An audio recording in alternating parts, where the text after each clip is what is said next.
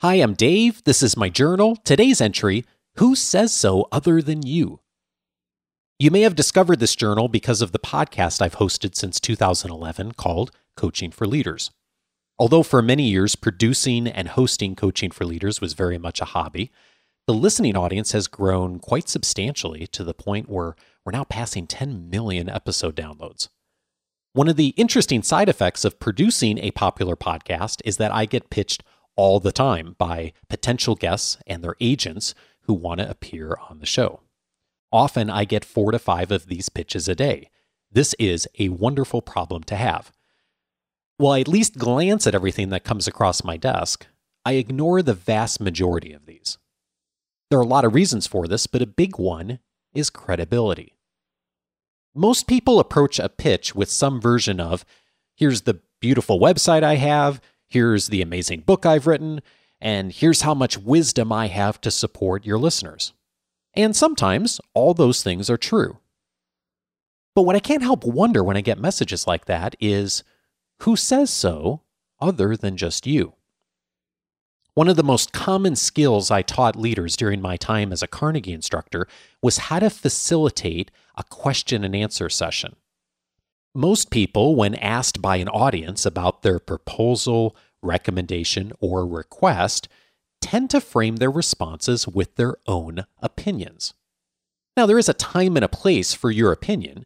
If you already have a lot of credibility with an audience, your opinion can go a long way in influencing. However, a lot of us find ourselves needing to influence individuals and groups where we don't yet have a lot of credibility. And when that's the case, opinions aren't good enough. In those situations, credibility comes from providing evidence. One of the best ways to do that is to cite an independent third party that is respected by the audience you want to influence.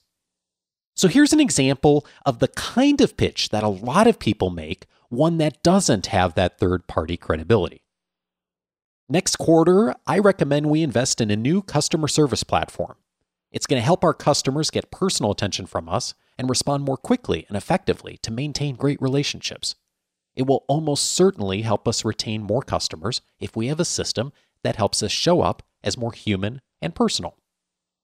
Not a bad claim, right? Probably it's true for a lot of businesses that are growing quickly. Now, consider instead this version of the same pitch with credibility from a third party.